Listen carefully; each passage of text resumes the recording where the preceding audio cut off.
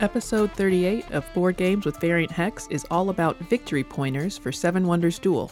I'm Kelly, and in this episode, Adam and I talk about our strategies, tips, and tricks for playing Seven Wonders Duel. Since this is available as an app and on Board Game Arena, it's easy to get a copy of this game and practically free to try it. We'll start with giving a basic rules overview, then dive very deep into wonder selection and age-by-age breakdowns. We surprise ourselves with the depth available in this one, and it's one of our longer episodes as a result. Without further ado, I'll turn it over to myself and Adam talking about Seven Wonders Duel.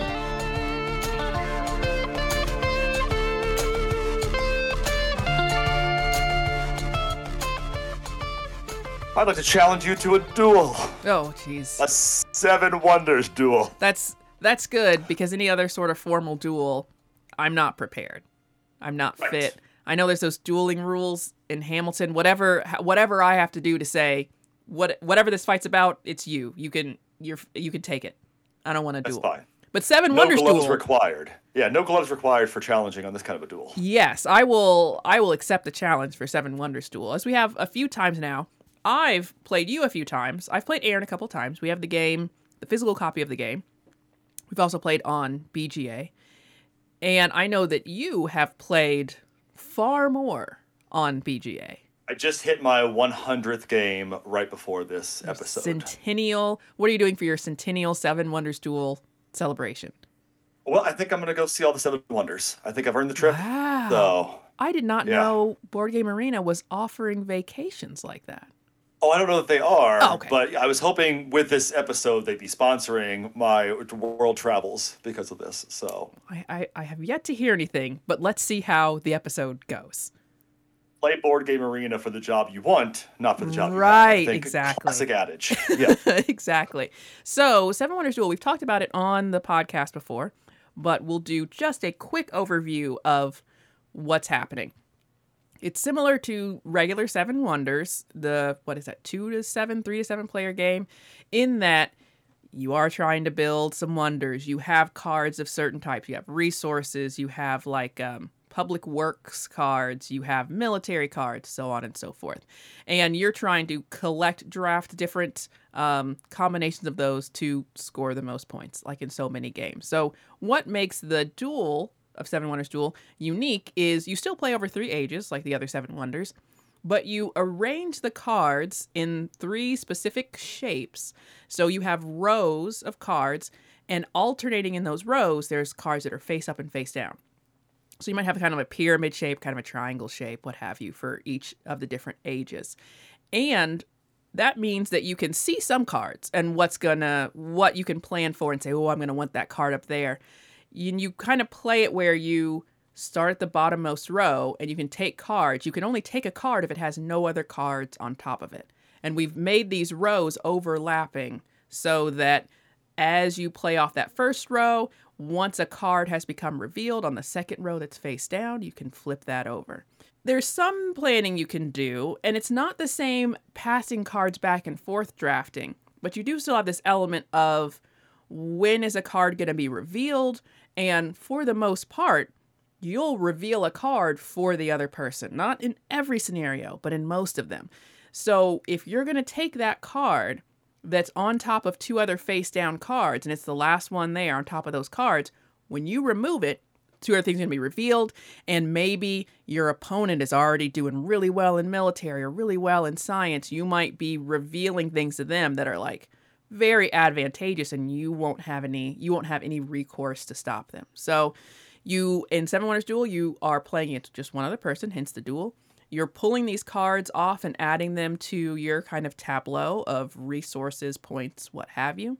You draft a few wonders to start the game, and you'll be able to use one of the cards that you take off the center tableau to build those. You can also still just discard cards from the center to get more coins. The unique part of this, it's not in regular Seven Wonders. You can have an immediate victory. So usually you just play through all of Seven Wonders, and then when it's over, and you count points. That can happen here. However, there's a military track on the side that is a tug of war. So as you get shields, you advance your troops onto the other person's city. they're trying to fend off the attack and maybe even come back and attack your city on the other side. If someone gets to your city, then it's an instant victory for them. Doesn't matter. It could happen. I mean, it won't happen in Age 1, but it could happen in Age 1. And there's also science victories. The science symbol, instead of them being that exponential scoring, if you're familiar with original Seven Wonders, as you get the symbols, if you get 6 different ones, you immediately win the game. So even though it's just a head-to-head game, you still end up with these different kind of balances between the two players. You're not always going for the exact same thing. You're trying to keep them maybe from an immediate victory while you collect points, or maybe you're trying to also go for the same immediate victory they're going for. It's not as one note as it's always going to be points. Sometimes that's a little frustrating because the luck of the flip means they might kind of get to this instant win maybe a little more easily than you would like. But because the cards come out different every time, there's more than 7 wonders included in the game. There's a lot of variety. So it's definitely something where you play it once and you feel like, let's go again. Let's see how the cards change a little bit this time. Let's see, what if I pick this wonder instead of that wonder? And it just iterates really well. And as Adam just said, he's played it 100 times.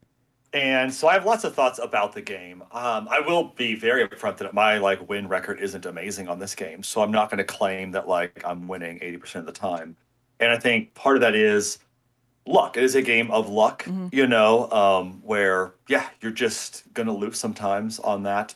I think I personally am also a victim of, I do like to try to win with the alternate win conditions, and I probably force that more than if I was if this was my job and I was getting a performance review, maybe I wouldn't do that in the way that I do on this. But it's a game and it's fun. And I like the rush that comes with that. It's the way I like to play this game. So I'm going to lose probably more because that's a deviation from the standard way of winning still. And I think I've learned that the game is still built to overall end with victory points when you're playing against people that can do everything they can to not lose via the military or science at that point. So, but I do have lots of thoughts about this. So the first thing you do in the game is, as you mentioned, there are more than 7. So 7 Wonders Duel has 12 wonders on it. So the first thing you do is you draft wonders.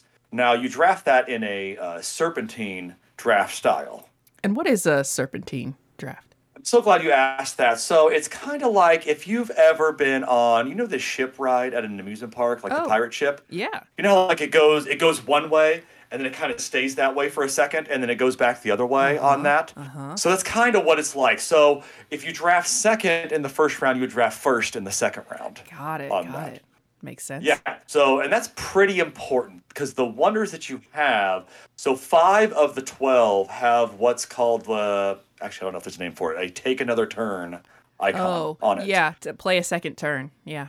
Yeah, which is important because as each player, on your turn, all you're doing is effectively taking a card, and that card is either being built, discarded, or used to build a wonder.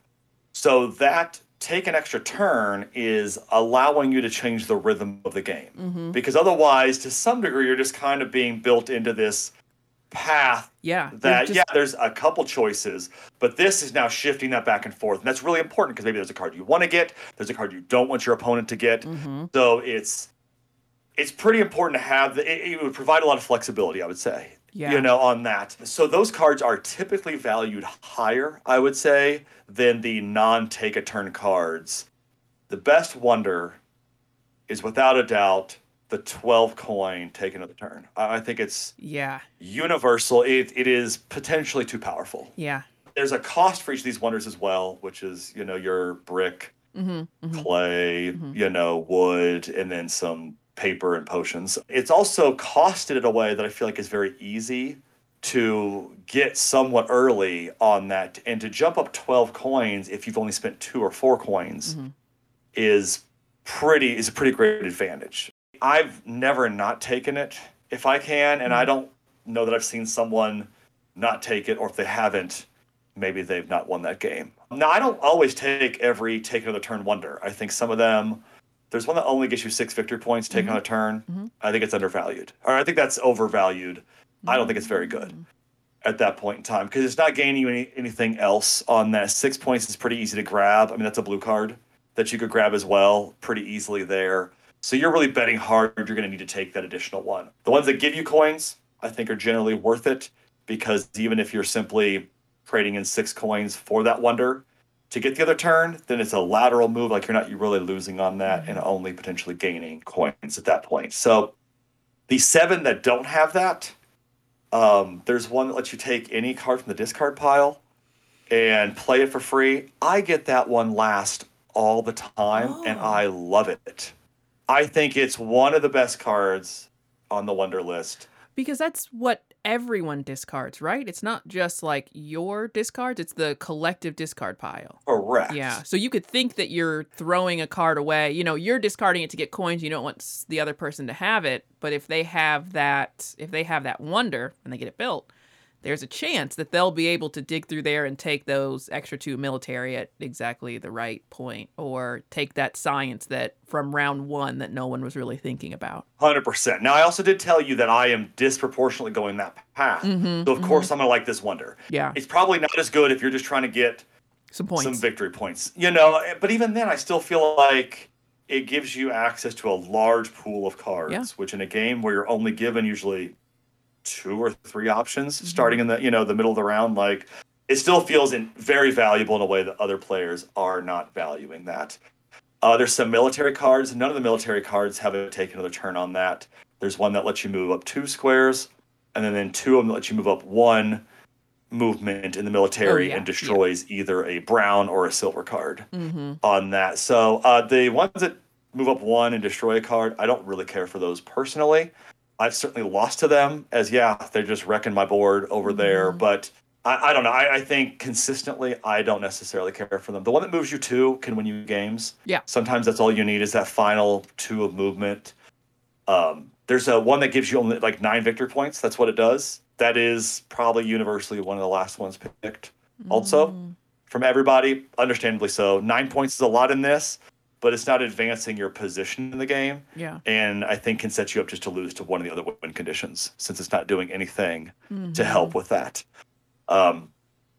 There's one, so we're going to talk about progress tokens in a minute here. And maybe that minute is right now. Because I think there's one that gets you the brown resources. Yes. And then there's one that gets you the silver resources. Those are pretty solid. The brown resource one's good. You can usually buy it pretty early. You can pay that one in round 1. It helps you from getting stuck because, again, in a game of chance, you don't know what card's going to get flipped. And there's times where you just don't get the resources by luck. Yeah. Because the opponent can take those as you're mahjonging your way through this pyramid. So it's a nice, flexible, consistent, it's your Honda Civic of wonders there. It's going to start every time. Solid gas mileage, no issues. It's getting to 250,000 miles. Right. Then there's this one where you can, when you play, there's going to be 5 progress tokens on the right-hand side of the board. We're going to talk about every single one of those progress tokens and how I feel about them in just a moment. But one of these wonders lets you take 3 of the ones that were not used. There's a total of, so there's 10 total progress tokens. 5 are on the board, and then this wonder will let you look at 3 of the ones that were not on the board. Pick one of those. I like it because I think it can give you a lot of flexibility. You do get to see what progress tokens are out there before you take wonders. So I think that matters a lot on that. So, and that's why as we talk about progress tokens, we may reference back to this point because that will change where I would rank this one pretty heavily by the progress tokens that are or are not out there. Now, I don't like that you don't get to see all of the remaining progress tokens because there are times where you're betting on maybe I need that progress token and then you just lose. But again, it is a game of luck. Consider that if you take it. I like it. I get it as last a lot as well. And I feel like it's Christmas every time I do. Because otherwise, those progress tokens, you're getting them when you have 2 of the same science icon. Correct, yeah. When you get 2 science cards that are the same symbol, which isn't advancing your total science count because it's 6 different symbols, but then it's getting you these progress tokens. And the progress tokens are as follows. So there's one that gets you 6 coins and 4 victory points. There's one that makes the cost of your wonders 2 symbols less. There's one where you get paid whenever an opponent has to pay for a resource. So if you don't have the resource in front of you, you can pay 2 coins. Plus, there's some math if your opponent has resources in excess of the resources you have in front of you. I think it's 1 more for each resource in front of them they have. So stuff can get expensive on your wonders. If your opponent has a lot of brick, your wonders cost brick. You don't have any brick resources. Yeah. You're paying additionally for the imbalance that exists there. Yeah. This, whenever they pay to use a resource, if they don't have it, you get that money. So it's a way to get a lot of money. That's a pretty high value one, that economy token there. Because that's what would happen in regular Seven Wonders. If you use someone else's resource, you actually pay them some amount of coins to use their resource. But by default in Duel, that's not happening. It affects the price that you have to pay, but it doesn't go to your opponent. Correct. You can get a tremendous amount of money off of this in the right setup there. Law, which this one is just worth a scientific symbol. The next one lets blue cards be 2 symbols cheaper. There's one where you get victory points based on the number of progress tokens you have. So it's 3 for each. One that's just worth 7 victory points. This next one's taken a lot. It advances your military by an additional space on any red card. That's a red card only. So your wonders, if you use those, it wouldn't push those up additionally or anything. It's only if you take a red card. So if it's a 1, move it up 2. If it's a 2, move it up 3, so forth, so on.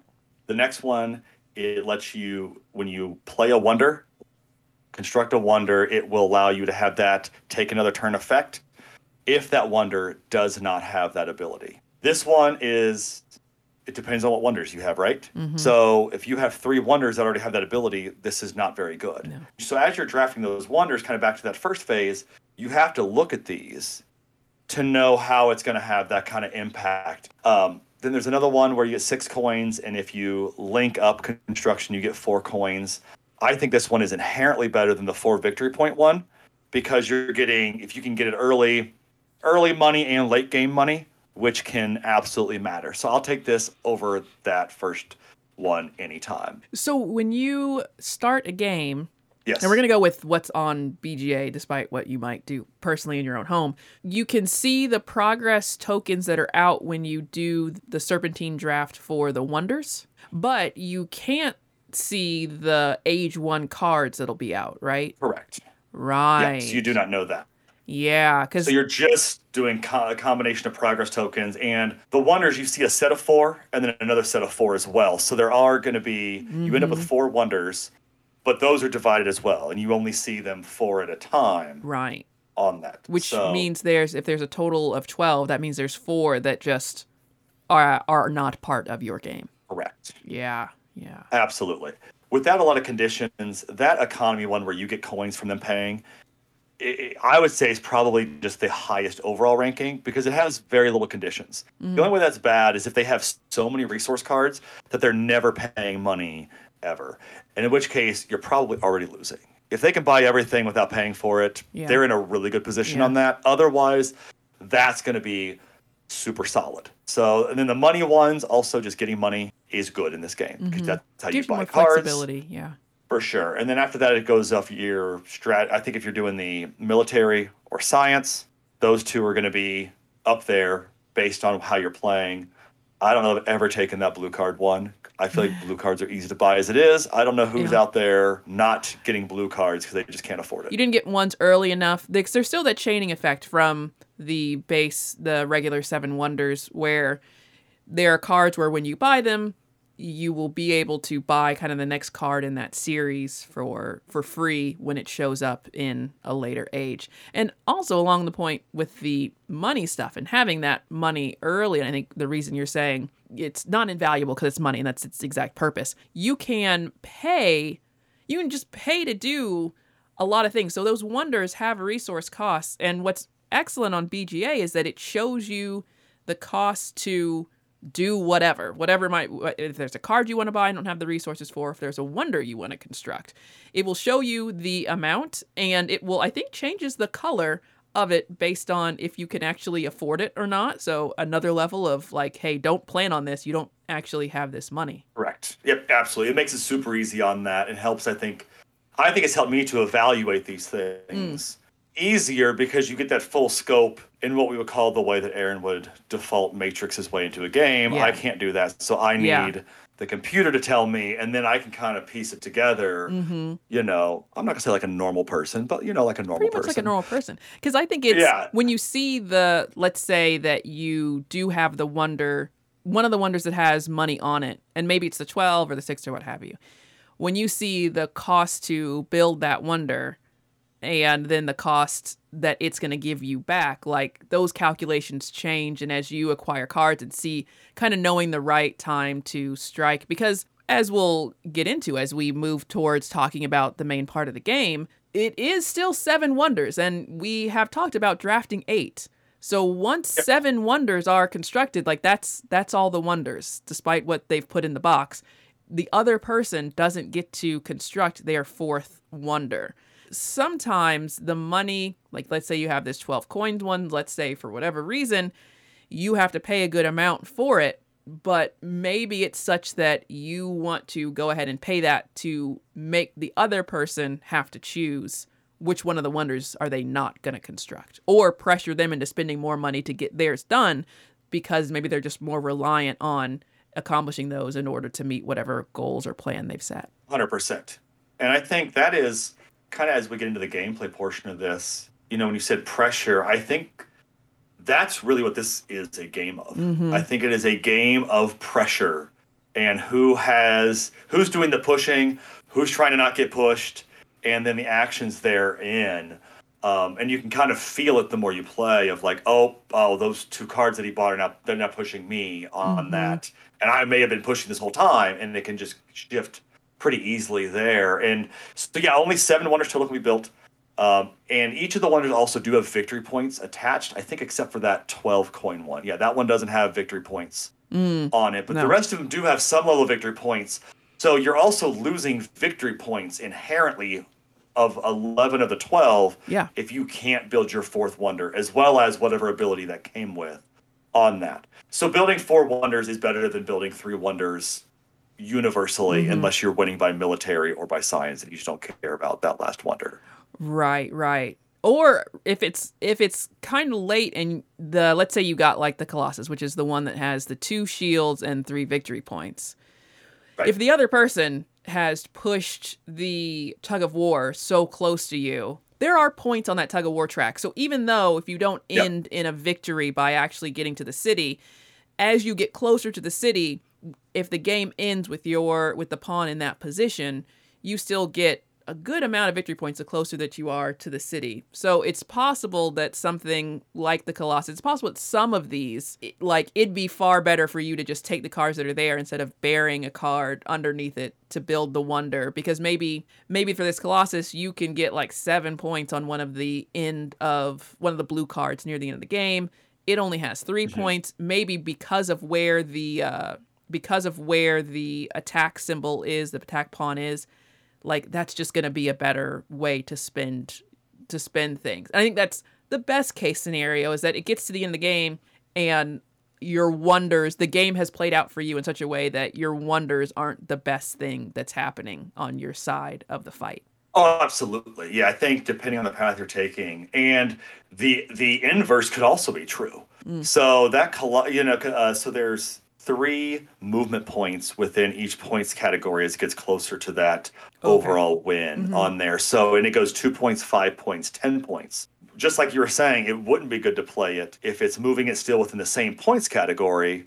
And you're not gaining anything there, and versus something else. But also, if you're moving it from the 10 to the 5 and gaining 3 victory points yourself, what's an 8 victory point swing? So make sure you're doing the math on that as well. So you could be gaining more than that 6-point blue card that way as well. So doing those calculations, which it does not do those for you. It does a lot of calculating. Right. It does not tell you, take this card, it's the best. Yeah, it is not playing the game for you. No. And then, so once you've picked your wonder and you've now looked at the progress tokens to know what you're up against or what's not out there. Because that's the other thing I would recommend everybody. Don't just look at what's there, look at what's not there. If there's not that one that allows the science to the science token one, it may change how much I want to go for it. because I feel like it drastically changes my ability to win with science if it's there or not. So if I don't have the wonder that lets me look for it, or it's not out there, do something else. If the one with the military is out there, I'm more likely to go for that one in general. So, and if they're going for it, it changes the odds in your opponent's favor or not as well. So just factor those things in on that. And then you just start taking one card per turn and then using that card to either build the card, build a wonder, or discard it for coins. And the coins you'll get is equal to 2 plus the number of yellow cards that are out there. And yellow cards are ones that I don't even know what they're called, but they give you like either money directly or make things cheaper, provide a resource. So it's having to do with the buying and selling of things. Commercial buildings. So it says they are worth coins, they produce resources, change trading rules, and sometimes give you victory points. And I think that's maybe a little later age where you'll get like coins for your wonder, things like that. Coins for your other yellow cards, I think, is one of them as well. And they'll have like victory points on them. Yeah, I think there's one for all of them. I think there's one coins for military, coins for brown cards, silver cards, yellow cards. I don't know if there's a one for your science cards. Oh, yeah. So in Age 3, there's a silver, brown, red. Those are all the Chamber of Commerce, the port, and the armory. And they would give you 3 coins for every one of your gray cards, the Chamber of Commerce, 2 coins for every one of your brown cards, that's the port, and then 1 for every one of your red cards, that's the armory. And each one of those gives you 3 victory points as well. Yeah, and so that's solid, and that's just, there's no way to know if they're coming, but it can be a huge swing in coinage towards the end if you just happen to get them and you have 6, of the brown resource cards already. I mean, that's 12 coins. So that'll let you buy probably most anything you need. But so you start off with Age 1, which you're going to have low cost resource cards on that. So all of your wood, brick, or is clay the other one? I think no, clay is the brick. It's stone, clay, and stone. Wood. There we go. Stone. Yeah. There's going to be one of those that are free, so they don't have any cost, and then one that costs 1 coin on that. You start with 7 coins in the Age, so you're just very base level, grabbing some of those cards. You're going to have a few of the science cards available to you, and then you'll have some of the silver, the paper, and potion ones, and some low level of all the different card types. And then there's these reserve cards, stone, clay, and wood reserve. They cost 3 coins, and they make it so that all future cost to trade of that specific resource is only 1 coin. I did not value that highly. I thought, if I just need the wood, I'll just get the wood. Sometimes that was a fool's mistake. It's not always there. And that was something that came up in one of the plays that Aaron and I had. His wonders, we didn't really talk too much about the resources on the wonders, but of course they all have a different mixes of resources. Well, the ones that he picked all use the same resource. I think it was wood. The way that the cards came out, because you don't see every single card in each age. I think there's 3 that are left in the box. As the shuffle just happened, there wasn't a lot of wood available. I took one of my wonders had one, and I honestly was not paying attention. Well, as the game went on, he wasn't getting any more access to wood, and then it sort of destroyed, talking about how maybe you need a whole lot of money.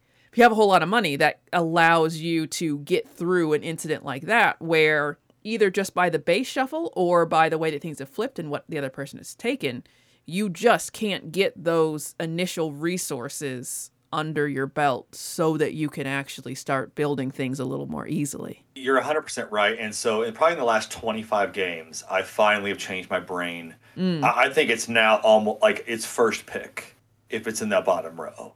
Because opponents are also first picking it to hedge against any issues there. So it's also, if you don't take it, your opponent will take it to make sure they can play their game. Yes. So you've kind of potentially double lost.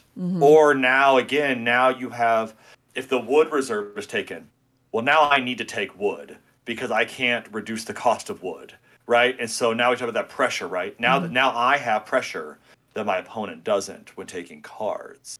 So it gives yourself relief and puts pressure on your opponent, which is where you want to be with every move you can make in this game.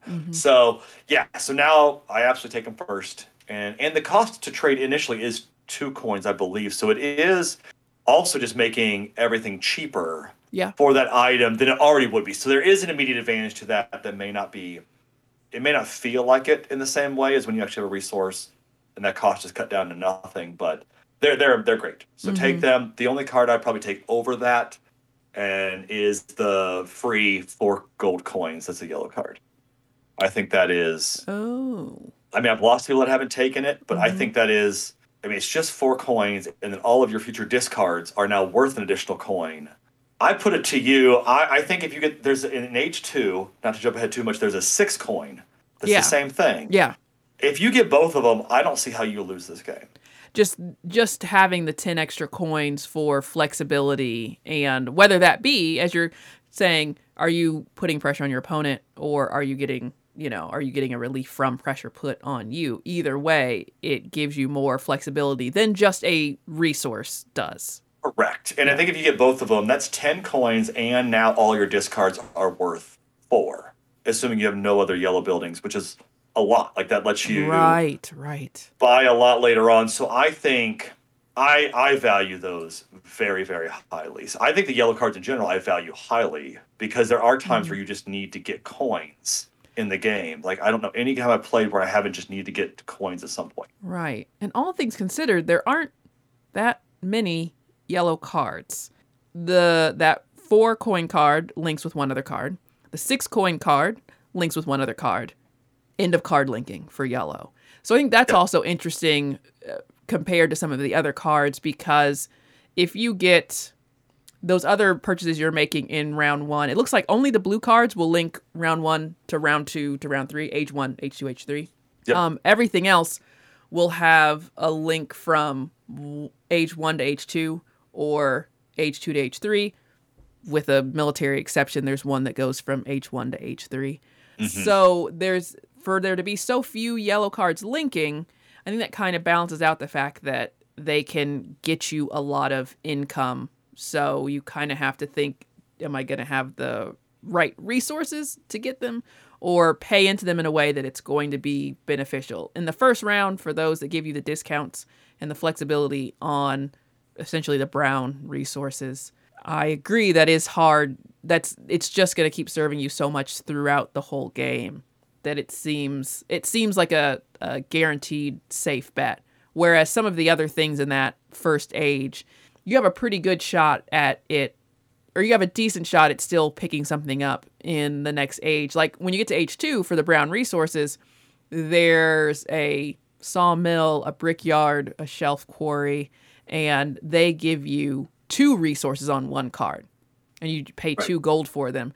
How much do you see from H1 to H2, if you know off the top of your head, how much are you building wonders and when? Like, I feel like I very often end up hitting the take another card thing in age 2. Like, I have the ability to do it in age 2, and then I'm kind of deciding, do I want to wait until age 3 when maybe things are a little higher value, or do I just want to get on my way in age 2? So age 1, I want to push to build either the one that gives you the resource or the one that gives me the potion paper option. Because as soon as if you have those, build them as fast as you can, because every time you're using them in the future, like you're getting dividends on that return by doing that. So those I will push hard. Occasionally I'll use, if I have the military ones that destroy a card, which also I think is important when we talk about comparing yellow cards that cannot be destroyed. Oh, right. To a brown or a silver card, which can be destroyed by military cards. Okay. Then that shifts the value of those. Yep. So a military card, a science card, and a yellow card cannot be destroyed in any way that I've seen. That's a good point. So you may buy that thing, or hey, I'll wait to the next round and buy a sawmill, and then they destroy that, and now you're back to no wood, and you're going to have a rough game probably at that point. So I know in general what may happen in the game, but you never know necessarily what is going to happen, because there are hidden cards. You don't know what's in the next age. There's cards that are not being played on that. So I think it lends itself to more playing in the moment on that, with a very few outlier, like, again, seeing what kind of wonders your opponent may have, whether they can destroy your whether they can destroy your resources or not. Like you have to look for those things. Right. My advice for that, and that's my advice for every game always, though, is still buy the resource, make them use it. If you don't buy the resource because they have it, they'll still have it the next time you want to buy that resource.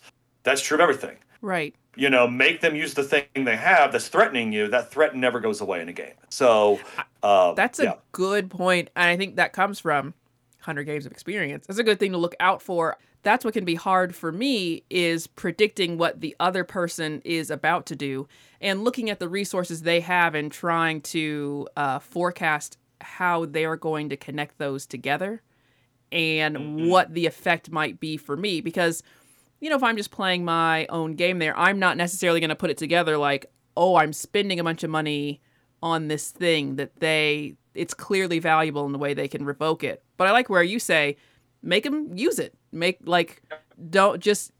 That's fine. Make them commit their resources to that thing. And I think I'm more often, if I do notice it, I'm more often scared off by it.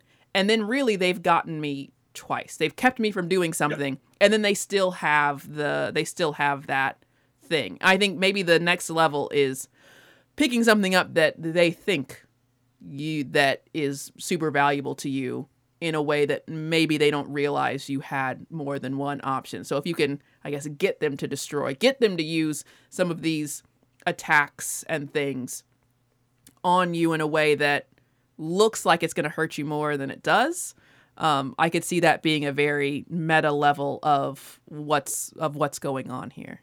Yeah, and I think you can definitely still position yourself better. So if there's something that costs you 5 gold versus 1 gold, and it's a brown resource that can destroy a brown resource, maybe you buy the one for 1 gold, even if it's not the resource you want, to hedge a little, so you're at least not losing as many resources. Consider that in there. But yeah, I definitely am never deterred by that. That's going to be, at the very beginning, the wonders they have. Yeah. That's going to be the case. Yeah, that's war.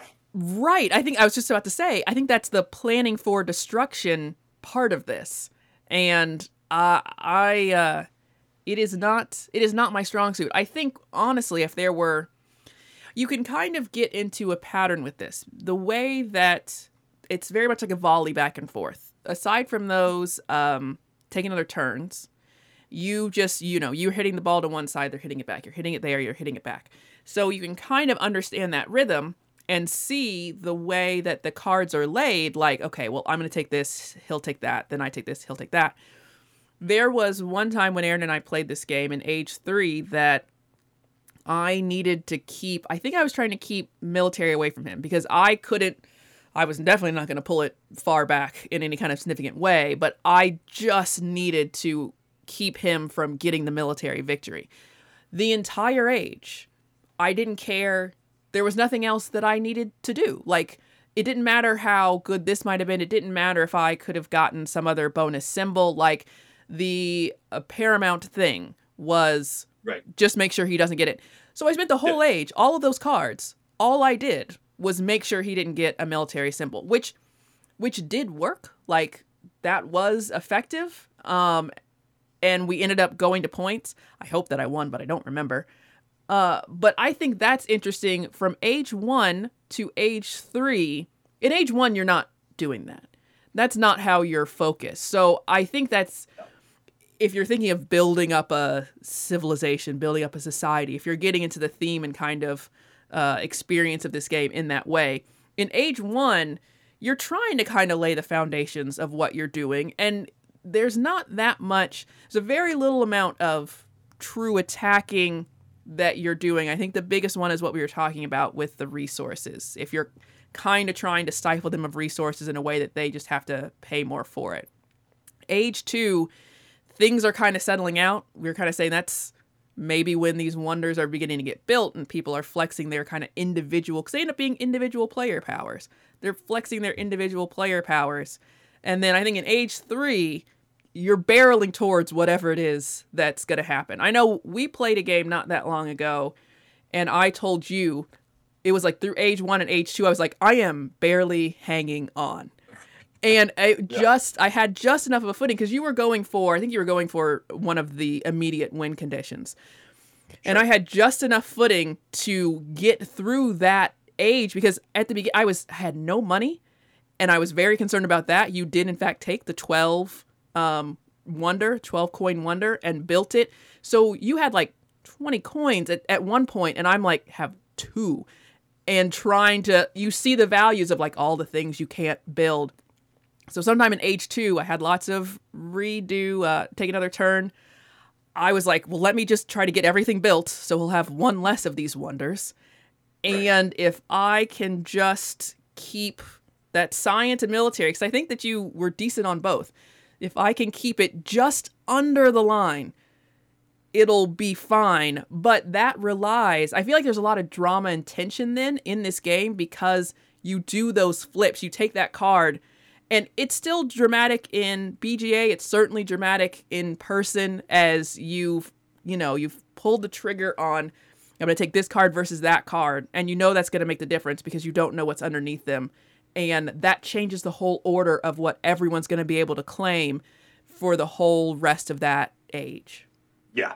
Yep, absolutely. And, now that you've said that too, I feel like more than other games on BGA, at the end of the game, typically you say good game to the opponent. A lot of times it's just GG. Mm-hmm. I feel like with Seven Wonder, because there's a lot of very close by one, or like, my science flipped and they were going all military. I think I sent you a screenshot where, they were at like the one away from winning on the military. I was one away in the science, and those were cards waiting to flip, where they'll respond, or I'll respond and be like, hey, that was super close. I got super lucky at the end, but like that was a crazy game or something like that. There's more commentary on that tension and that feeling than other games, and especially other games where you're not interacting with the person directly. There's no actual human component. It's all on the computer, but you can feel it more. And I think maybe that's also, I really like the game, and maybe that's why, is you get that more than you get it in other games. And I think it being isolated to a 2-player game is part of that too. If you play with 4 people on some other game on BGA, even if it maybe has some tension to it, it's not the same as having been locked in this head-to-head battle with this other opponent, which, there's not like hidden information in this game that's not hidden from both of you. Everything's, the cards are, as they say, the cards are out on the table. So I think there's something about that too. And I know that's a very classic part of other strategic, perfect information games like chess and other modern board games as well. So yeah, I think maybe that you're with one other person, all the information is out there, and there's all this tension. It makes it a bit more engaging of an experience versus just like a few dice rolls, a few, card shuffles.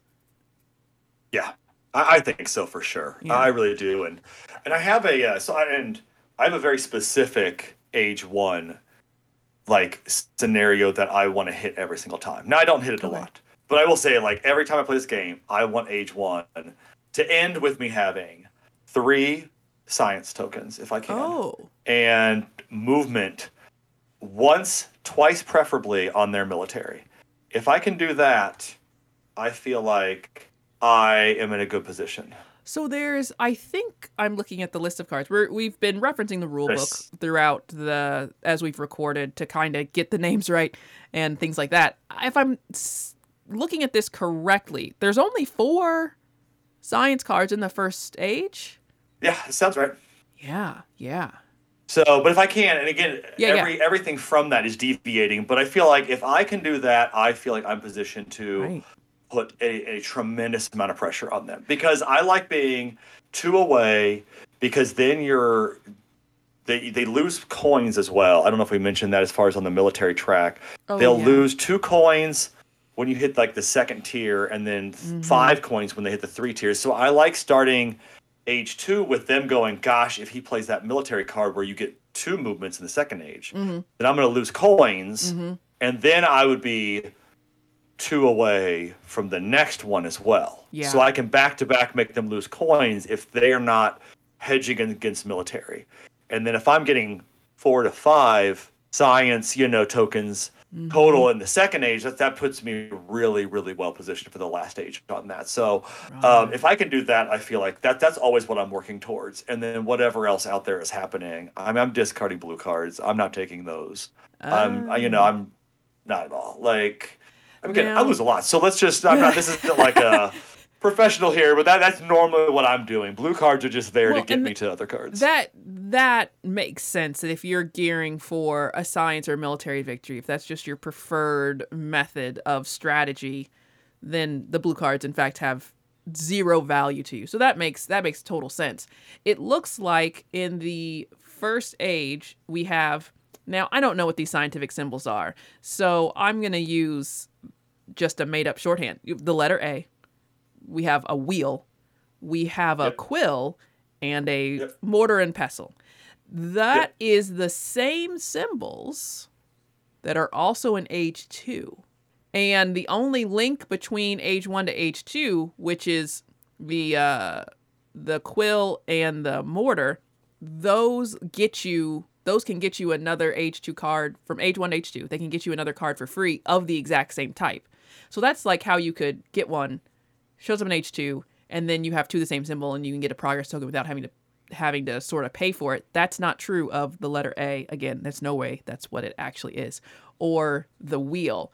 Either way, that still gives you 4 different ones in the first 2 ages. So you wouldn't be able to complete that until age 3. Where I think you could get the military victory in age 2, maybe. I did today, yeah. Oh, well, definitely. So, yeah. You can. And it takes, honestly, I think the opponent may not have known that you could win that way. Like, it felt like there was just no resistance. You didn't feel any pressure against that. I don't mean to speak poorly about their opponent, because maybe they did, but like there was no sense of blocking it. Yeah. In any way that was suspicious, so. Right.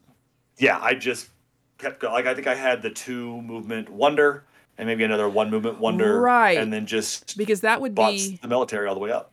If they don't counteract you, there is 2 in that first section and then 3 and then 3 and a final 1. So you have to move a total of 9 to get that military victory. And there's 4 of them in the first. There's 4 shields in the first age. This looks like 8 in the second age. So if you also have 3 on your wonder, 3 symbols. Yeah, you can do it. Yeah, if that's all you're doing. So may not even be that difficult, which I think says a lot about.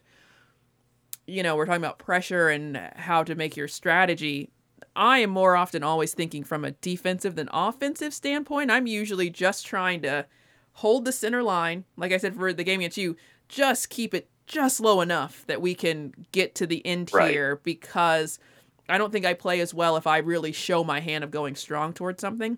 I don't think I'm ever strategically good enough I don't have the kind of thing where I can foresee what the other person's going to do in a way that I can predict. So it's better for me to just really hold down the middle road there. But looking at the card breakdown, it feels very important to take a couple of those, especially if you're not doing a military strategy, because that gives you the time it forces them to not be able to do it quite that quickly. Gives you the time for something else to happen. I think that's important. And I think it's more important than getting the early symbols for science, because the exact same symbols for science are going to show up in the second round. It's not going to be something new until the 3rd round, which is, before looking at this sheet, nothing I'd ever thought of. Yeah. The only thing I liked about getting the symbol in the first round is that you've got it. It's cheaper and easier to get in the first round because it's just 2 coins. You start off with 7 coins. Oh, it's definitely cheaper. Yeah. And it's definitely more resource intensive in the next rounds. And you can be then out of a resource as well in the second round. Like, if you don't get a quill, there is that chance where either by luck or by them taking it, then. Yeah. And so that's a tough balance of when to do that and the unknowns of the future. Well, for the scriptorium and the pharmacist specifically, now you don't always know what cards are going to be in H2. Like we said, there's a few that just don't show up in each one. But for those 2 specifically, it's maybe those are the best buys if you're not really interested in science, because they will give you the free one because they link to the other one the next round. And then not only would you keep that person from getting that symbol, because now you have both of that symbol, you'd also get one of the progress tokens. So maybe the scriptorium and the pharmacist are like big, take those science early because they are a really easy path to hold someone else back in science and get a progress token. And depending on what you're doing, that might be your platform to win on science. Maybe you're going to take the one that gives you either the extra victory points, which not winning on science, but getting your extra points, or that gives you your own symbol so that you kind of make it back for this linkage. Yeah, and one kind of move that I think is important, and it comes up more than you would think, is if you have the option, like let's say you're defending against someone going science. Mm-hmm. Instead of discarding the science, because that's one reason I like trying to get as much science in the first round too, is because you put a lot of pressure on the other player. They now know they're either giving me a progress token or they have to take it, even if it's not super good for them. Mm-hmm. Them taking it, if I have 3 and they have 1, is not real good. And then I can make a better move while they're wasting their time, not dying to science. On that is the idea of it. But tucking under a wonder science, I think is a really good move. Because also discarded. Across the games, they can also never get it back from the discard pile, which is a way that science will win. On that. That's so a good if you just point. if your brain, you just kind of think tuck science when you can, so it doesn't come back, or 3, like especially those 3-level military ones. Yeah. If you get to around like age 3, tuck those under the wonder, because then they're not available in the discard. Right. Which of course, if you have the discard card, or if it just wasn't one of the wonders, then not a thing to think about. But kind of a decent practice to do anyway. Like if it doesn't matter, like, you tuck whatever feels right at the time if it doesn't really matter. But in kind of gearing your brain, gearing your strategy to be making the best choices so you're not having to do more thought work in other games. If it's just by default, you're like, well, if I'm going to tuck something and there's an option, it's going to be science, it's going to be military, so it's not in the discard. I think more often than not, I think I do spend a lot of time thinking about what's going to be available for them next. And because of the clean kind of way this game lays out, next and next and next is sort of a thing. So It's also very possible that you're like, listen, they can grab this out of the discard whenever they want in the future, because if they take it now, there won't be a future for me to be worried about, and there won't be a discard pile because they will have already won. But I think that's still a really good point about those are not discarded cards. You don't spend it to make your wonder. Yeah. It stays under your wonder. Yeah, and I've lost to that, right? Where you just see your dreams of a science victory go away as they have the quill and then tuck a quill, and there you go. So time to take another look at those blue cards. Right. Now that temple looks a lot better now. What is a rostrum? What is a rostrum? Actually, that's a good question. But yeah, so and then in age 2, I'm pretty much whatever path I end up better on, because normally by the end of age 1, I've either moved farther on the military or farther on science. And then I'm just doing everything I can to shove myself in that direction. There are a couple moves in age 2 that I like.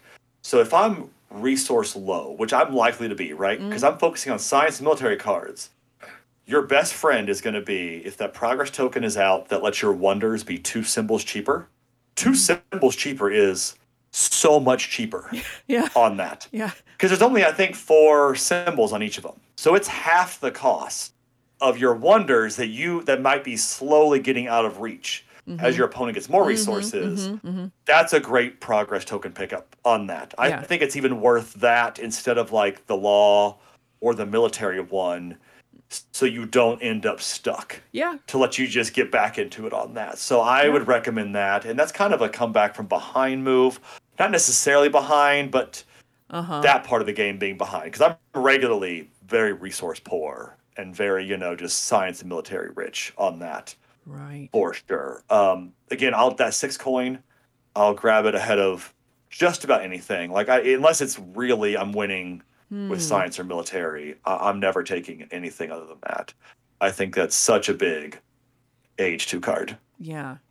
I mean, I'm going to say it. I think age 2 is the most boring age. Yeah, I think so. But I think it's one where the game is I think the game can be decided though in some ways. Like I've gotten too far out of reach where I go into age 3, not being able to buy any wonders or anything that's out there, Yeah. and I have no money. Yeah. So I think the cards are inherently less exciting, but Right. depending on how you played the game. So maybe the cards, not exciting. There's more kind of, I mean, we already talked about all the science duplicates.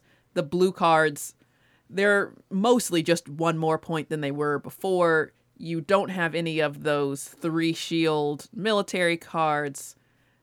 It's not a huge advancement. There's not like that much happening, but I think maybe it is setting the tone and setting the tension for the rest of the game. So maybe there's just a different thing happening in Age 2. That's why I call it boring, because of my own personal perspective on that. Well, and so the way the shape of these cards are too, is so Age 1 is a pyramid with 2 cards at the top, the most cards at the bottom.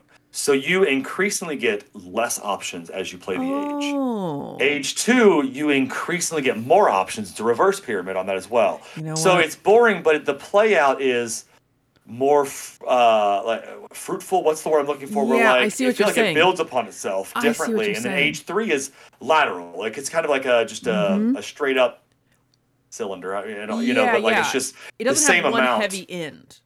Correct. So I think Age 2 doesn't. It feels exciting sometimes because you're more likely to get 2 cards revealed to you to pick your path on that because you're expanding outward on that. So I think the layout is exciting even if the cards themselves aren't. This is like mind blown moment because of course that's true. I've played the game. I've seen exactly what these shapes look like, but I didn't think about it in terms of decreasing options in Age 1 and increasing options in Age 2. So maybe that makes a little more sense that the cards are not necessarily crazy exciting. It's not like it's building in this huge way from Age 1 to Age 2 to Age 3.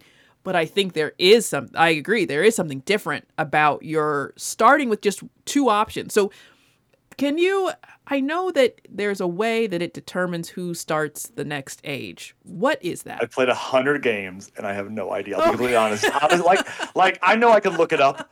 I'm surprised every time. I'm like, oh, I get to pick. Right. I don't know. And that's probably I'm sure it'd be embarrassing if I cared more, but it's fine. It's just a fun little random thing for me. When you're playing on a BGA versus in person, I think that's nice. I don't mind that. To be like, I don't know, the game always does it, and I'm pretty sure it's right. So Yeah. the age ends when you've taken all the cards. There's never cards left over. You have to take all of them. You make the next age structure. The rule book says the player with the weakest military chooses which player begins the next age. So that's the other thing. It's not just that one person does it.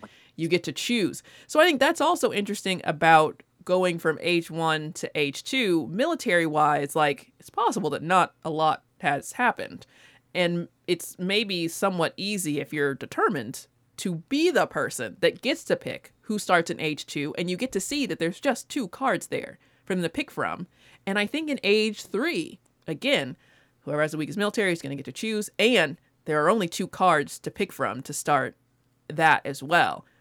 That does make sense. I don't get to pick a lot, and I usually am trying for the military. So you know what? Right. That's why it's a surprise when I do. So that makes sense. That's pretty helpful. Yeah. So. And if it's in the middle, then it's the player who begins the next age is the last active player. So whoever played the last card the previous age. So I guess it goes back to a serpentining thing. Oh, that's interesting that it wouldn't be the other player. You get a double turn then. Right. And that mirrors your selection of wonders. I imagine for this very popular and well-ranked game that there is an intentional balancing in that. Yeah. But it's a very unique, first player turnover turn. It's not simply alternating. I think it is better in a 2-player game that it takes in the game condition. And really, I think for 2-player variants of other games, maybe that would be a huge deal if they more often took in, without making any other changes, if they just took into consideration what the condition of the game is, because I think part of what makes this game so popular and so well loved is there are a lot of 2-player games. Maybe it's the variant or the mode of a bigger game that has 4 people, and it can feel uneven in a variety of ways. And sometimes that's because there's not really the right kind of rubber banding to keep tension in the game. I think one of the things this does well with those immediate victories is you can keep a lot of tension in the game where otherwise you're just waiting till age 3 to score points. And you know there's going to be more points available in age 3. So it's sort of like, that can really pull things back from age 1 and age 2. But when someone could be building for this immediate victory that can happen anytime, you can watch them build towards it. I think that having this kind of interrupt wins, and then that just keeps a little more tension in the whole game in a 2-player experience.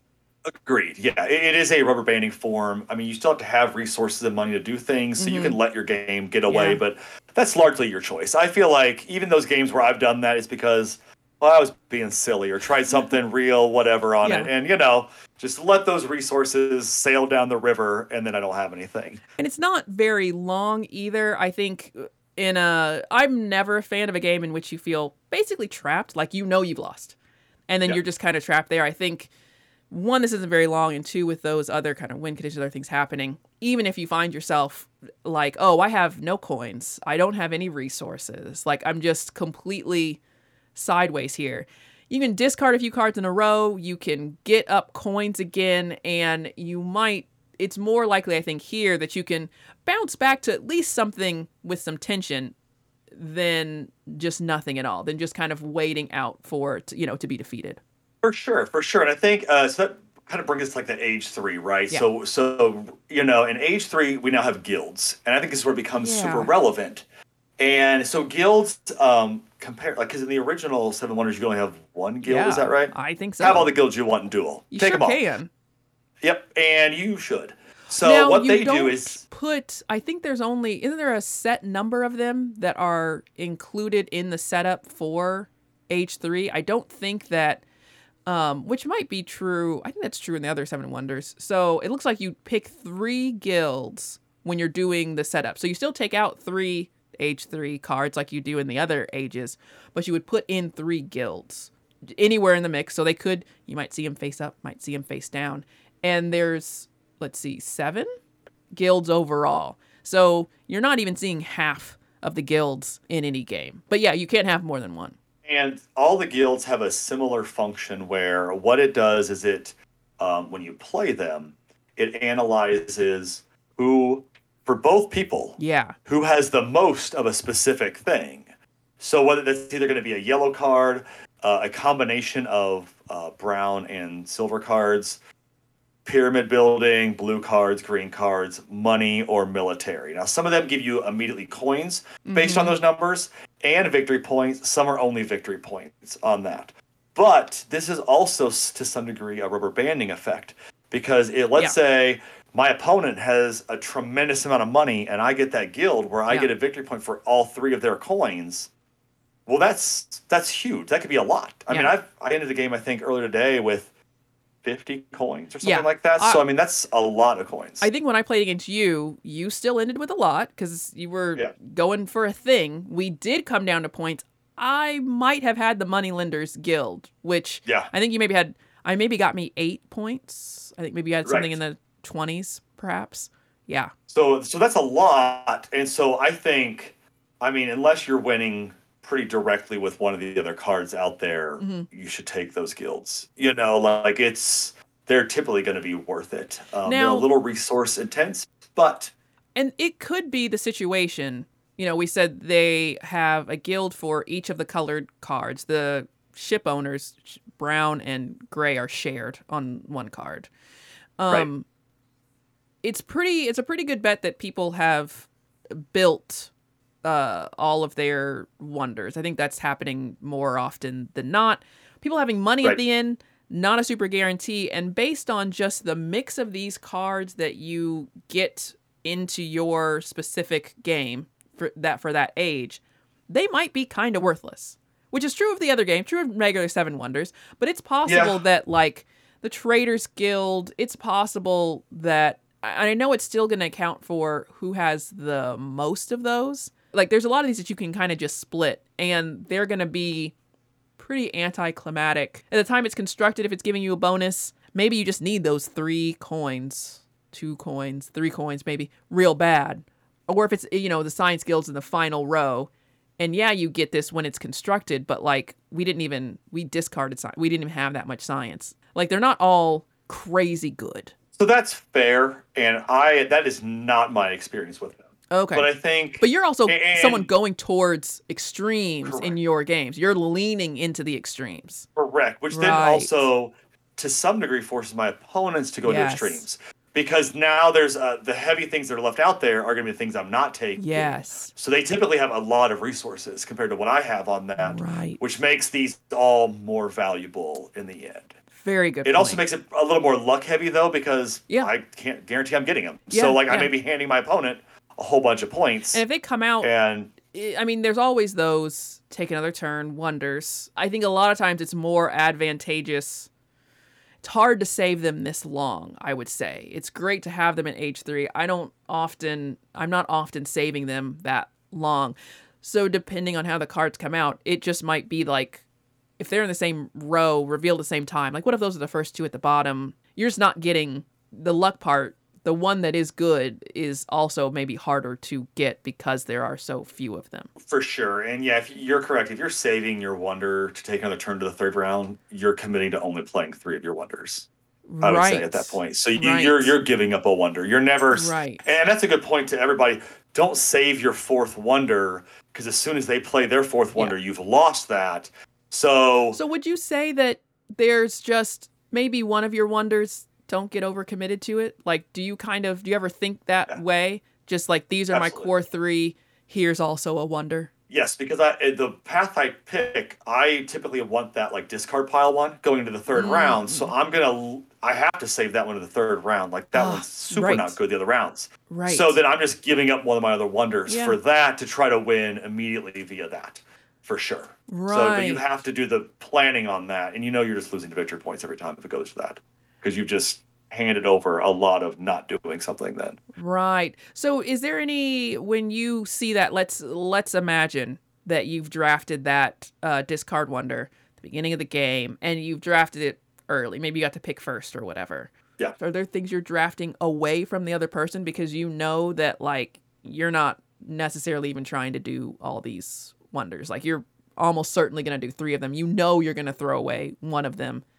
Depending on how things shake out, I could see you maybe throwing away 2 of them. Seems unlikely, but maybe. Yeah, at that point, and again, I'm never taking it first, but again, I'm also hedging that most people don't play the way I play. Yeah. And they win a lot, so let's just be always clear about that. Yeah. But, so I end up with it. I don't think I ever take it. I end up with it fourth, much more than I ever take it first. Okay. So I feel like that's my advantage at that point. I still get the pick I want.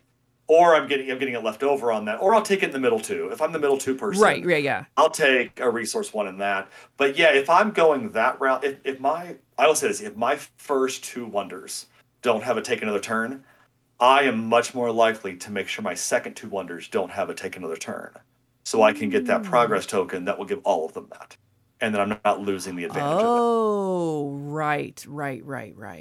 Yeah. I'll still take the 12, take another turn, because it's too good always, and I'm certainly not going to give it to them. That's not a factor, but I'm more likely to maybe take less ideal ones where I can add that value on later if it's out there, for sure.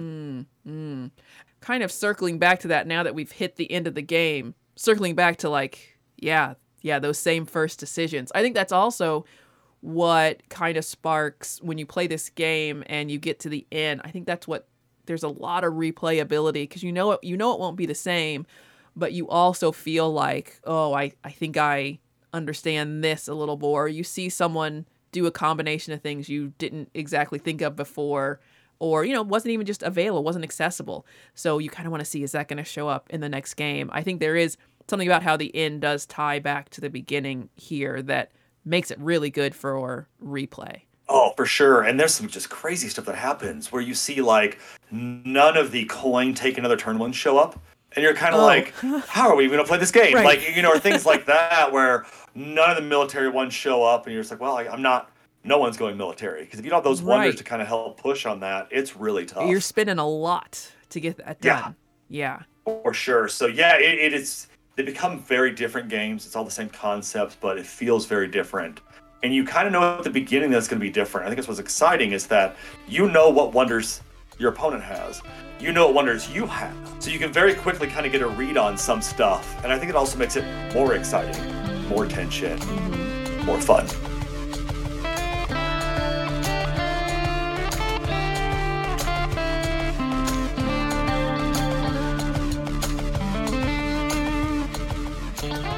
Thank you so much for listening to episode 38. Be sure to subscribe to know when new episodes drop. You can follow us on Instagram, Twitter, and Twitch at Variant Hex. We have a website and a blog at varianthex.com, and you can email us at podcast@varianthex.com. Did you know you can watch other people play games on VGA? If you click into a game, you can either watch a live game as a spectator or replay a game from strangers or friends. If you've enjoyed this episode, you'll probably enjoy watching a few games to see how different strategies play out. The next episode is about the board game mechanism of deck, bag, and pool building. We previously stated that it would be the mechanism of income, but we'll explain the change at the start of the episode. If you're listening to these in reverse, you've got 37 more episodes coming your way, the next one being me and Aaron talking about Mystic Market and Happy City. And that's all for now. Thank you so much for spending your time with us today.